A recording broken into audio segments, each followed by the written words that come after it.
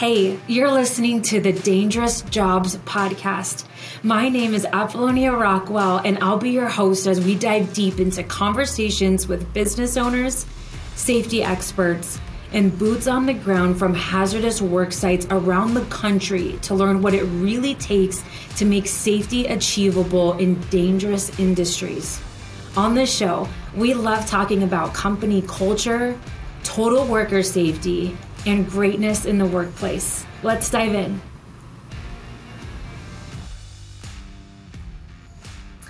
Hello, everyone. Hello. Welcome to another episode of the True Safety Podcast. We're in a current rebranding to the name Dangerous Jobs here at True Safety. And I have a special guest who's actually perfect for the kickoff of our rebranding. We have Rory Mealy here with us today, who's the director of EHS at BHI. And Rory, how are you doing today? I'm doing well. How are you doing? Hey, I'm doing really good. I know we talked offline about you're not feeling the best coming down with the cold. So Everyone kind of excuse Rory. He might be coughing. And I just got over a sickness too, but I feel like it's just going around. But I'm really excited to talk to you, Rory, for a couple different reasons. I'm so excited to, one, get into your story and how you got into safety. You know, your experience is far beyond just EHS, and that's really, really exciting to me. But also just your awareness and experience around suicide prevention, mental health awareness. I think that your perspective can bring so much to the audience. And especially, like I was mentioning offline, just getting out of the holidays. And I actually made a post about this not that long ago. It's like right before Christmas. And even though I am all about positivity and being uplifting, I also recognize that holidays are not always joyous for everyone. It's not, it can bring a sense of sadness and awareness of a lot of mental health things around the holidays. So I don't know, just kind of kicking off with that. Any thoughts around that? No, I just saw a post on my Facebook page. A new acquaintance of mine who's a fellow military officer, or prior military officer, just took his life. And super new acquaintance. I don't even know the guy, but he's a brother in the armed forces. I'm also in the Army National Guard. I'm also an officer, and seeing his friends honor him, and every single one of them, I saw you, I hugged you, we had plans to do something. What did I miss? And so people were left wondering, like, what did I not see with your deep struggle? That you took your life and there was nothing that we could do. We harbor those feelings. Could I have done more? Did I cause this? And so seeing them, one, honor him, and then every single post, if you're dealing with thoughts of wanting to hurt yourself and take your life, please reach out. There are people that we want to help. We don't want to see our friends lost, our family lost. So during this time, it is hard, and seeing that so fresh right now has been weighing on my mind and heart just recently. I'm so sorry to hear that, and that I'm so sorry. And I think our conversation expands obviously way out of just the EHS world. It's really just the human world, right? And what I'm interested to talk to you about is your experience through the Army National Guard. I mean, it doesn't matter what title you have, doesn't matter what industry you're in. Us as a human force, we're all going through and experiencing these different emotions through the holidays, and not just even during this time, but in life in general. And so what have you seen kind of bring us to, how did you get here? How did you get into this industry? Talk to us, share, what your background is all about. So I have been in the construction industry since about 2006. Off and on, I went to school. My undergrad program was in communications, public relations. But every summer I came home and worked in the oil and gas industry, worked on different divisions for the same company. and slowly got into safety. My dad was the safety manager or the safety vice president for the company, and he's a coal miner. He's always been a coal miner. That's how I grew up. He was in the mines and in mine safety. He's a certified certified mine safety professional, CMSP. Oh, wow. And I saw him care about people. I saw him, we'd hear him get up at 2 or 3 in the morning to go respond to a call because he was on call. And I saw his passion for people. And that's, even though my degree was in something different, I ended up gravitating towards what my dad did, and I wanted to get into it. And so I think it was about almost 8 years ago is when maybe even 8 or 9 years ago is when I started getting into safety. And him and I actually work with each other right now, and he's been my mentor this whole time. So kind of just following my dad's footsteps. At first he was like, nope, you don't have a degree in safety, you don't have education in safety, I'm not going to pull you under my wing. And then I got into it anyway. So he's been and that's so working. Really cool to hear the first thing that you mentioned with him being in safety was not, he was so good at regulations. He was so good at memorizing this. He was so knowledgeable in this. The first thing that came out of your mouth right now was, I saw his passion for people. Yep. And that's really, really cool, talking about what drives safety professionals, or what I like to see drive safety professionals. I'm sure you share the same philosophy as, does this person really care about me? I'm sure that's what safety professionals, that should be the driving force, and mainly the boots on the ground. That's what they're looking for is, yes, are you experienced? And yes, do you have knowledge around safety? Yeah, but do you really care about what I'm doing? So that's awesome that your dad shared that passion. Yep. And we hear from the ops team, from some of our leaders, I'm not really safety minded, right? I'm operations minded. I'm thinking about the bottom line. I'm thinking about, and really, if you're safety minded, you're people minded. Because safety is synonymous with people. We don't talk about the health and safety of that piece of equipment or that facility.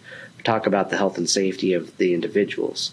And incident investigations involving property damage and whatnot, that's important. And those could have led to injuries and incidents. But really, health and safety is a very personal thing. We care about people. We want our people to go home safely.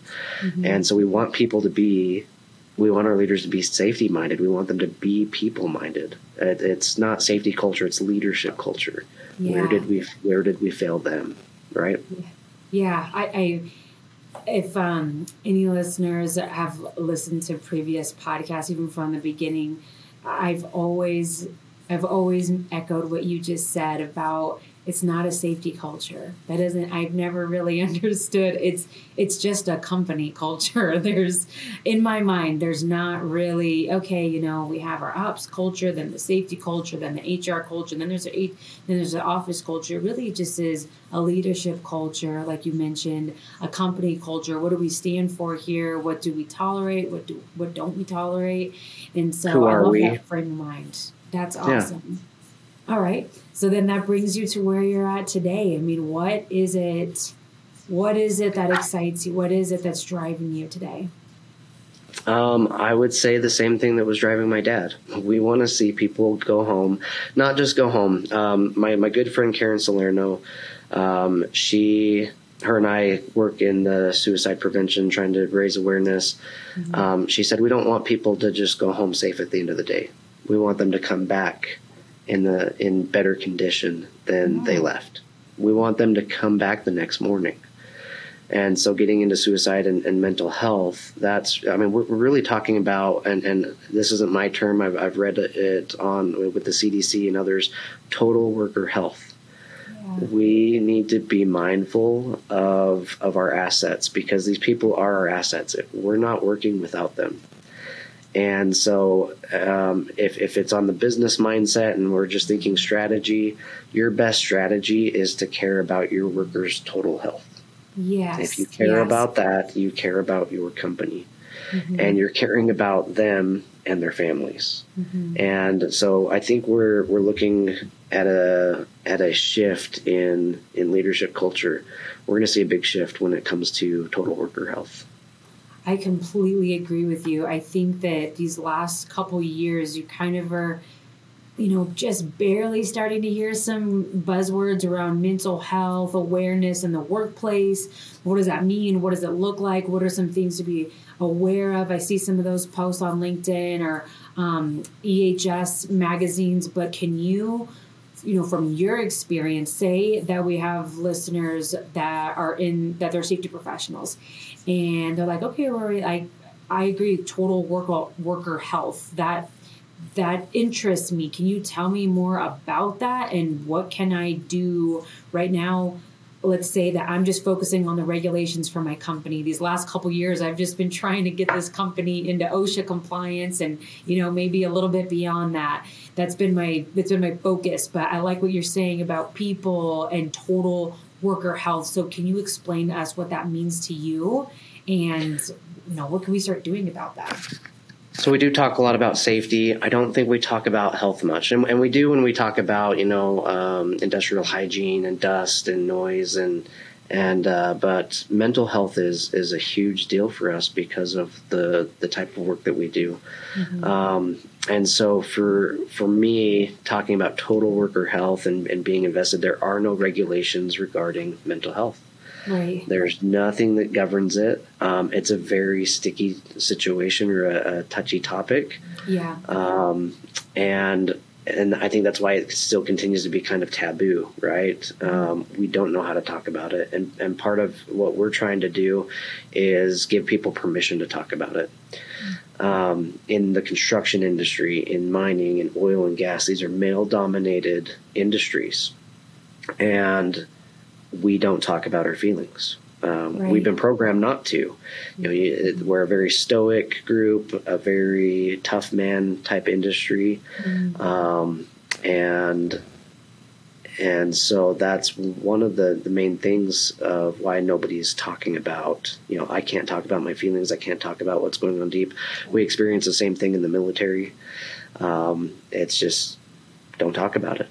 And there's a lot at risk there, right? If there's risk factors such as, physical risk, obesity, you've got other mental health issues, and then you've got stressors in the work site. You've got, demanding jobs, and the risk for managers is a lot higher in the industry because they have to worry about quality, they have to worry about schedules, they have to worry about their employees, mm-hmm. and then everybody's on the road. So you're not with your families, you're with the people that you work with all day. So a lot's against us right now. Yeah. And go ahead.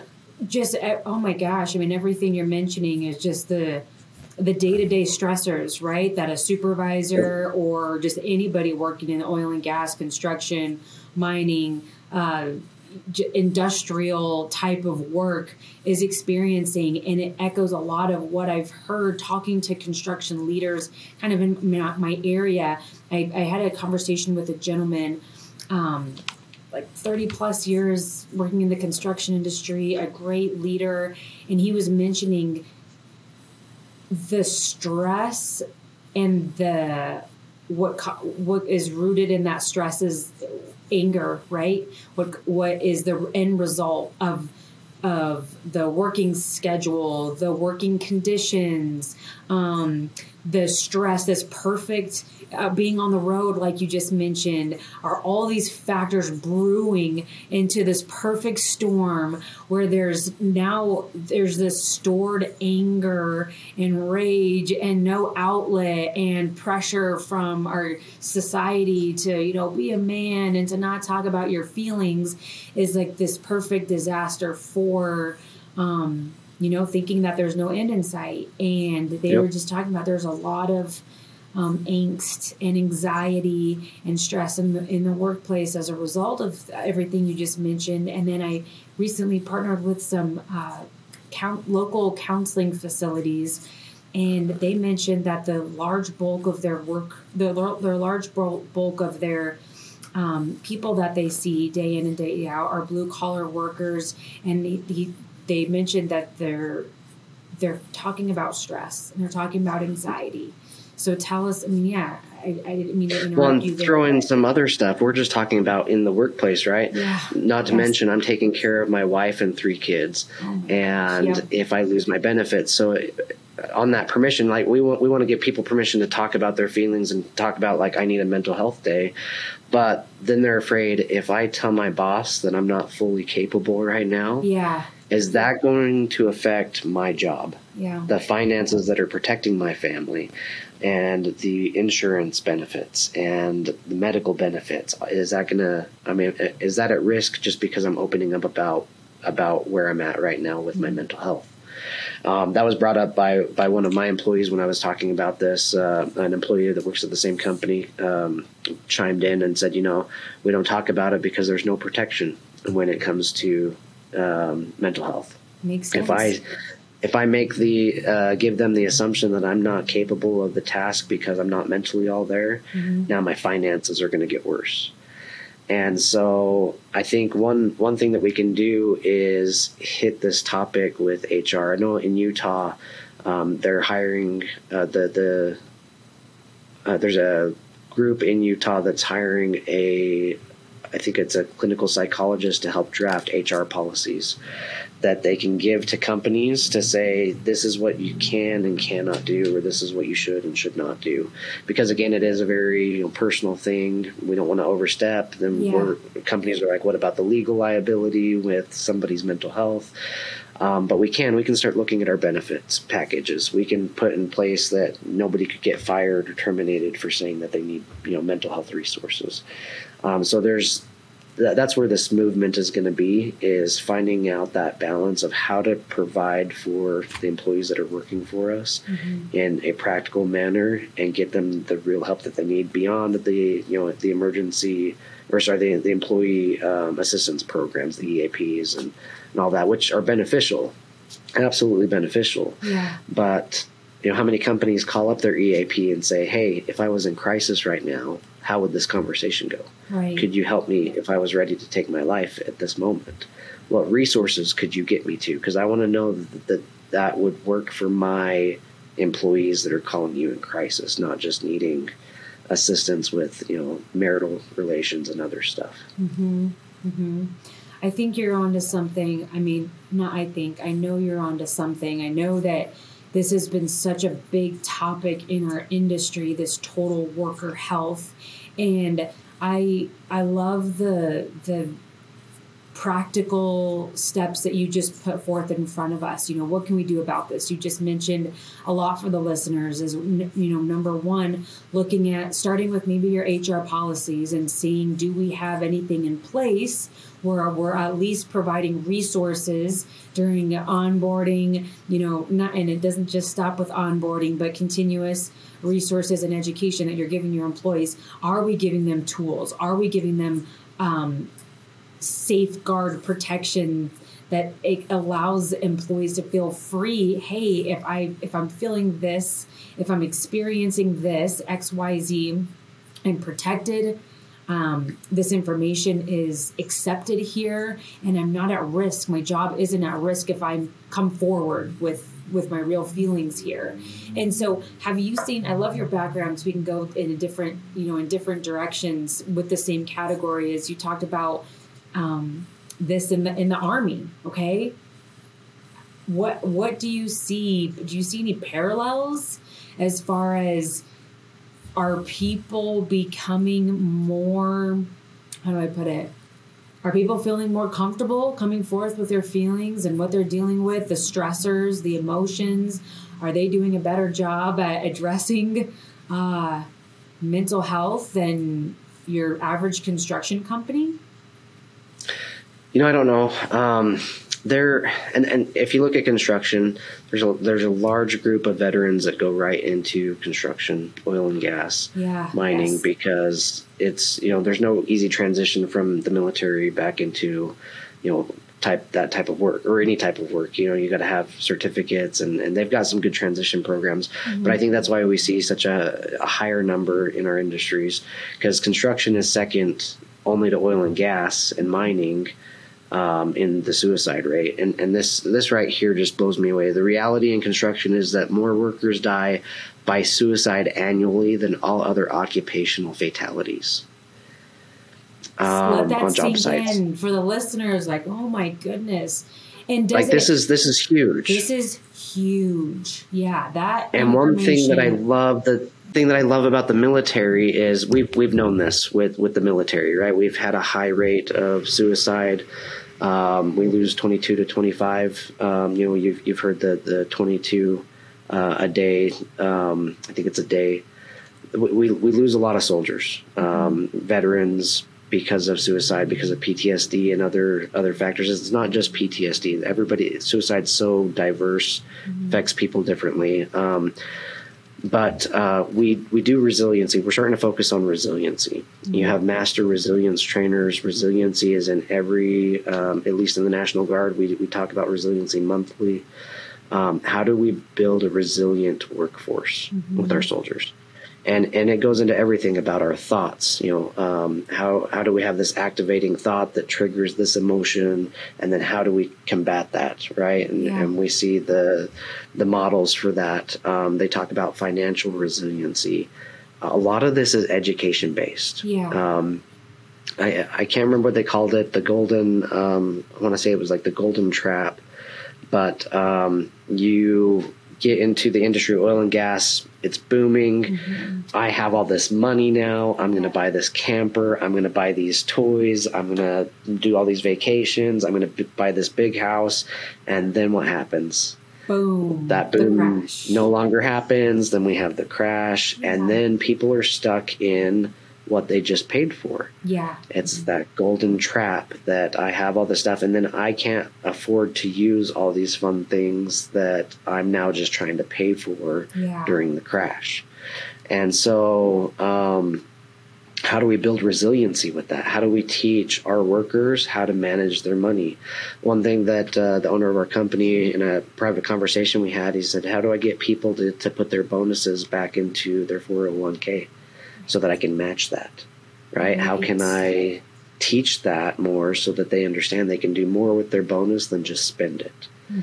And that was a huge impact on me. Is like, because I didn't consider that. Right. But that was something that was on his mind, and so. And what a great mindset to have. What I liked about what you just mentioned there is the leader. People on the leadership team of the company that you're with, they're forward thinking in a sense that. How can we strengthen the lives of our employees, not just inside the workplace, but outside the workplace, by providing financial resources or financial literacy and more education to help make better decisions? That's really, wow, what a blessing. That's really cool. Yeah. Well, one thing on my mind was just with that kind of forward thinking, it's clear that you're with a company that's innovative, and they're opening the conversation and opening the door for these more taboo subjects like mental health. And so what are some other things that you're seeing immerse into this, into the safety industry? Do you see more safety professionals adopting these programs? Do you see that it's a program in itself is like a policy? How we have PPE policies, we have, these recommended safe working practices. Are you seeing that with mental health, or what are you seeing? We're going to start seeing it. The friend that I spoke about earlier, Karen, she called me up and said, we want to start a task force in Utah to raise awareness about suicide prevention in construction, specific to our industry. And that's the first time that I realized that there was a problem. She called me up and said, hey, will you help me found this program? We call it Spruce. It's Suicide Prevention Resources for Utah Construction Employers.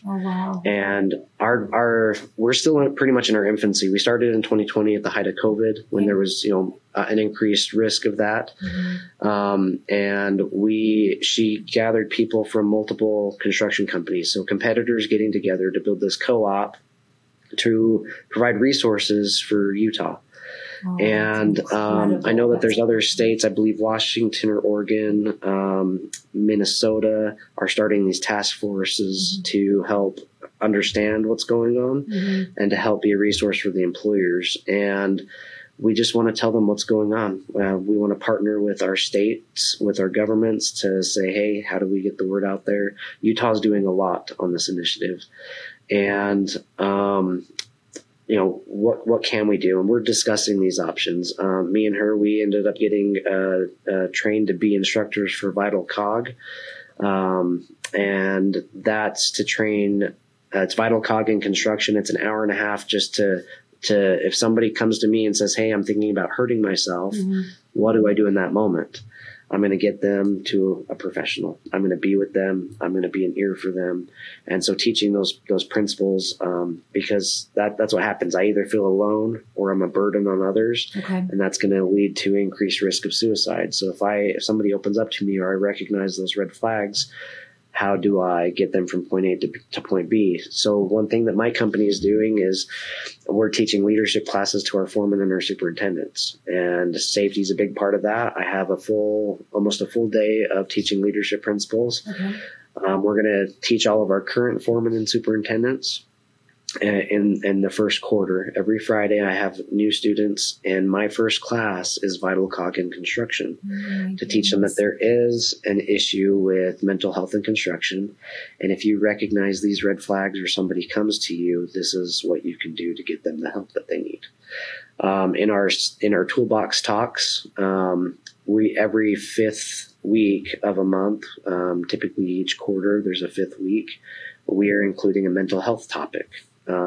Suicide prevention, mental health in construction, drug and alcohol misuse. And then the last one is going to be resiliency. And so teaching that annually is going to be a big deal. Looking at our benefits. There are things that you can do. In fact, if you go to, there's a link. It is the Construction Industry Alliance for Suicide Prevention. Okay. And they have resources for employers. They have toolbox talks. They have ways to get informed. They've got training. They've got prevention tools. They want to build awareness. They have a pledge to stand up. That is an excellent resource if a company wants to get started to incorporate mental health into their daily conversation. Again, we want to give people permission, right? To talk about this. I got back from a conference, a risk conference, in which suicide prevention was one of the topics. And I had presented at that meeting too. And I came back to the senior leadership meeting to tell them how it went. And they had already heard my presentation before. They didn't want to hear about that. The CEO said, I want to hear about the suicide prevention topic. And so I explained what was taught. I explained some of the things we've talked about today. I explained some of our initiatives.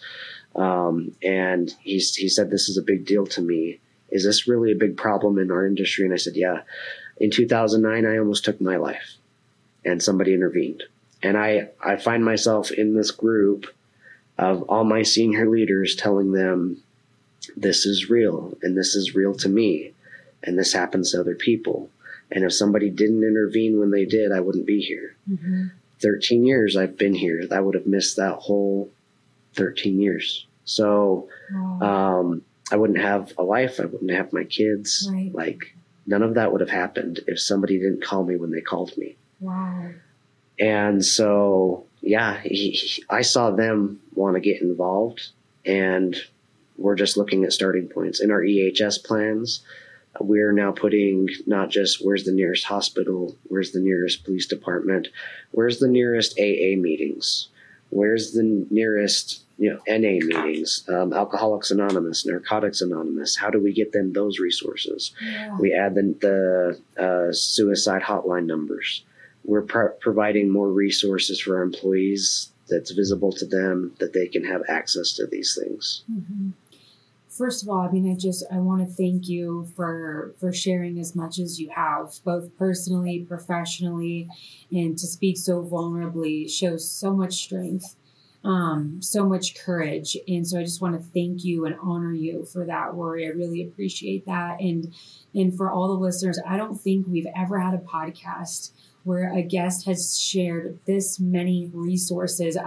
Even though I'm going to obviously play this episode back several times so I can listen, I'm even wanting to take away notes right now live. And that's why I'm jotting down notes here, because Rory, you shared so many resources that's what makes a podcast or, a video, whatever it is, that's what makes a piece of content so valuable, is when I can listen to something and then take action right away. And what I heard you just mention there are so many practical things that every listener can start implementing in their workplace today, whether you're the owner, whether you're in leadership, whether you're in safety, whether you're working at a company. You can bring these suggestions forward to the company, to the leadership team. But I want to recap some of the things that you just mentioned, because they're so good.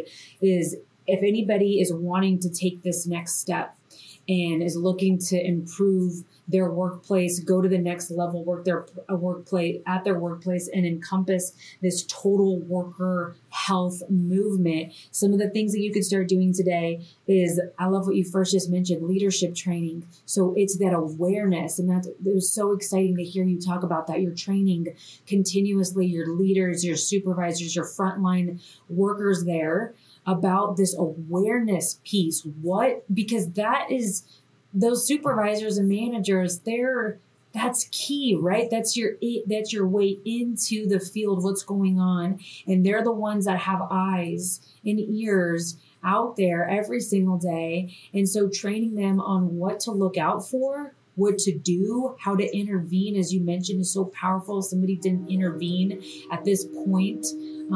Sorry about the background. You might hear a train here go through. It sounds like it's going through my office, but I think that's key. And then toolbox topics, guys, your boots on the ground, they are pretty sick and tired of hearing bloodborne pathogens and PPE and, all the above, hot weather, cold weather stress. Those are all equally as important, but throwing in a mix into your toolbox topics of mental health awareness, suicide awareness, going back to those recognition tools, that's what's going to be communicated in this leadership training, toolbox talks. That's amazing. And then resources. How many of you have put together emergency action plans where we're listing the nearest medical facility? What about another emergency? What about resources like AA? What about local rehab centers, places for counseling? So that is, oh my gosh, I'm just exploding over here with excitement, because these are some real tools. And I think if we can think about it in this crisis, like we're focusing on crisis right now, right? How to get somebody in crisis to a professional. Yeah. And we don't have to be the professional. We just have to care enough to get them. There's mental health first aid, and there's mental health first aid. There's QRP. There's vital cog and construction. There's multiple resources to teach to our employees, to our leadership. But that's who we are. We're mental health first aid providers. We're taking them to the next person so that they can get some help. So crisis, maintenance, right? Alcoholics Anonymous, Narcotics Anonymous, therapy, that therapist that somebody got me to. How do I maintain right after crisis and get back to where I'm at? And then resiliency. And I think we're going to see that shift into resiliency a lot more if we can really focus on resiliency and build that resilient workforce. And I know that the leaders that are giving us, vital cog and construction, they're working on those types of steps. That's going to be our saving grace. That's the preventative measure right there, right? And I know that's part of our leadership course is the resiliency piece. If we can get, clinical people in our workforce helping us out with this stuff. Yes. How do we incorporate resiliency into our toolbox talk so that this doesn't become an issue? Mm-hmm. I think we're going to see the shift towards that. And I think that's huge. And you can speak on this because I can already imagine your perspective here, but having this background, this awareness, and experience working with suicide prevention teams and programs, then you also have your experience in health and safety. And so I'm sure you would agree that 99.9% of incidents that you've ever worked on, incident investigations, the response has been, hey, I knew what I was doing was wrong. I took a shortcut. I've done this a million times. And, to be honest with you, my frame of thought wasn't there. I wasn't really thinking. I was rushing, or I was preoccupied. I was stressed. That has been my experience. Root cause, has really been down to that person's mental health or just awareness during the time of the incident. Mm-hmm. Is that your experience too? Or do you we even asked those questions in some of our incident investigations, right? Yeah. Where was your mind? Were you thinking about something other than the task that was going on? Is everything okay at home? Yeah. And were you thinking about, getting back at someone? Where was your mind, right? So those questions are even incorporated into our investigations. Beautiful. Because of that human behavior, right? That's the wild card in construction. Yeah. We've engineered, we've designed, we've policied everything so that it can be safe. Yeah. But then you still have that human behavior element that you really have no control over. Right. But if we can recognize signs and symptoms of something greater going on with that employee, can we reduce those injuries in the field because we're caring about that person's mental health? Oh my gosh, that's huge. Yeah. How do we teach them to recognize the red flags, the signs and symptoms of something greater, to where they're not focused, to where other people are at risk? I've had employees that have put themselves at risk. They were in a line of fire and said, maybe I'll join my loved one that passed away. Like they were hurting.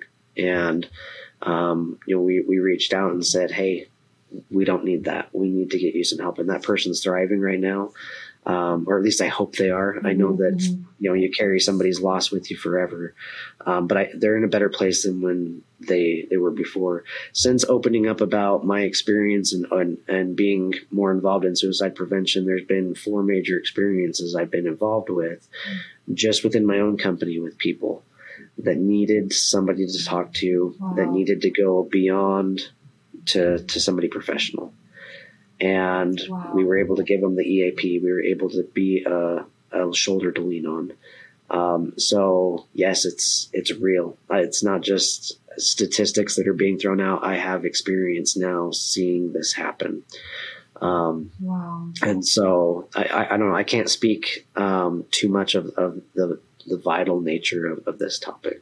Absolutely. I think that is the perfect note to end on, how you just tied everything. You went full circle with our conversation today, is going back to why is all this important? Why should safety professionals care? And why should we start taking steps today towards strengthening the awareness of mental health issues in the workplace? And you just touched on all those points right there. Is number one, this is real life. This is real life for a lot of people, and more people than you can ever imagine. And if you haven't experienced something like this personally, then the flip side is being there for somebody else who needs you. And we have the opportunity to work around our workforce, the company that we're exposed to every day. And we have an opportunity to make a difference, to be there for somebody, to recognize, hey, something's not right with so-and-so. Maybe I should intervene. Maybe I should say something. How do I do that? And so how we do that are all the tools and resources that you just mentioned here. Strengthening leadership training, talking about these delicate subjects during toolbox topics. So that way it doesn't become a delicate topic. It becomes more of a casual, when we're at work, this is what we talk about. This is something that's normal. Just, that's really exciting and something to work towards this year. And then that resiliency piece, that is so beautiful. How can we teach resiliency in the workforce? to tie it all together. So Rory, I want to thank you for your time, but I want to thank you for, again, being so vulnerable and showing your strength through talking about your experiences. And I lost my brother a few years ago to a drug overdose. And so this conversation rings so true to my heart as well, that there's so many people that are struggling so deep that we could never imagine, fighting battles and demons that we could never imagine. And maybe you can, maybe you have been there, but the intervention piece is something that if you don't step up, if you don't make a difference and do something about maybe a situation that you're witnessing, you'll regret it for the rest of your life. And so I want to thank you again for sharing everything today. And I'd love to talk about this even further. Later on this year, we could talk about some other programs that you've implemented, and then how that's gone about towards the end of the year. I'd love to circle back on this conversation because it's so important. Well, I want to say thank you, one, for the platform to help raise this awareness. But I also want to say my condolences. I lost my sister when I was 13 and drinking and driving. Yeah. And so I feel for you. Loss is hard, and that's what we're trying to prevent, right? Further loss. Yeah. By giving people that permission. So again, thank you for the platform. Thank you also for being vulnerable. This is how we combat this, is that we make it a discussion. We normalize the conversation. Absolutely. Absolutely. And we'll link some other resources. Listeners, not only are we going to have contact information for Rory, if you have any follow-up questions for him, if you want to just learn more about what he's talking about, we'll ask Rory for some resources that we'll connect down below, listening in on the podcast too. So some first steps for you if you're interested. But thank you for listening, and tune in next time. Thank you.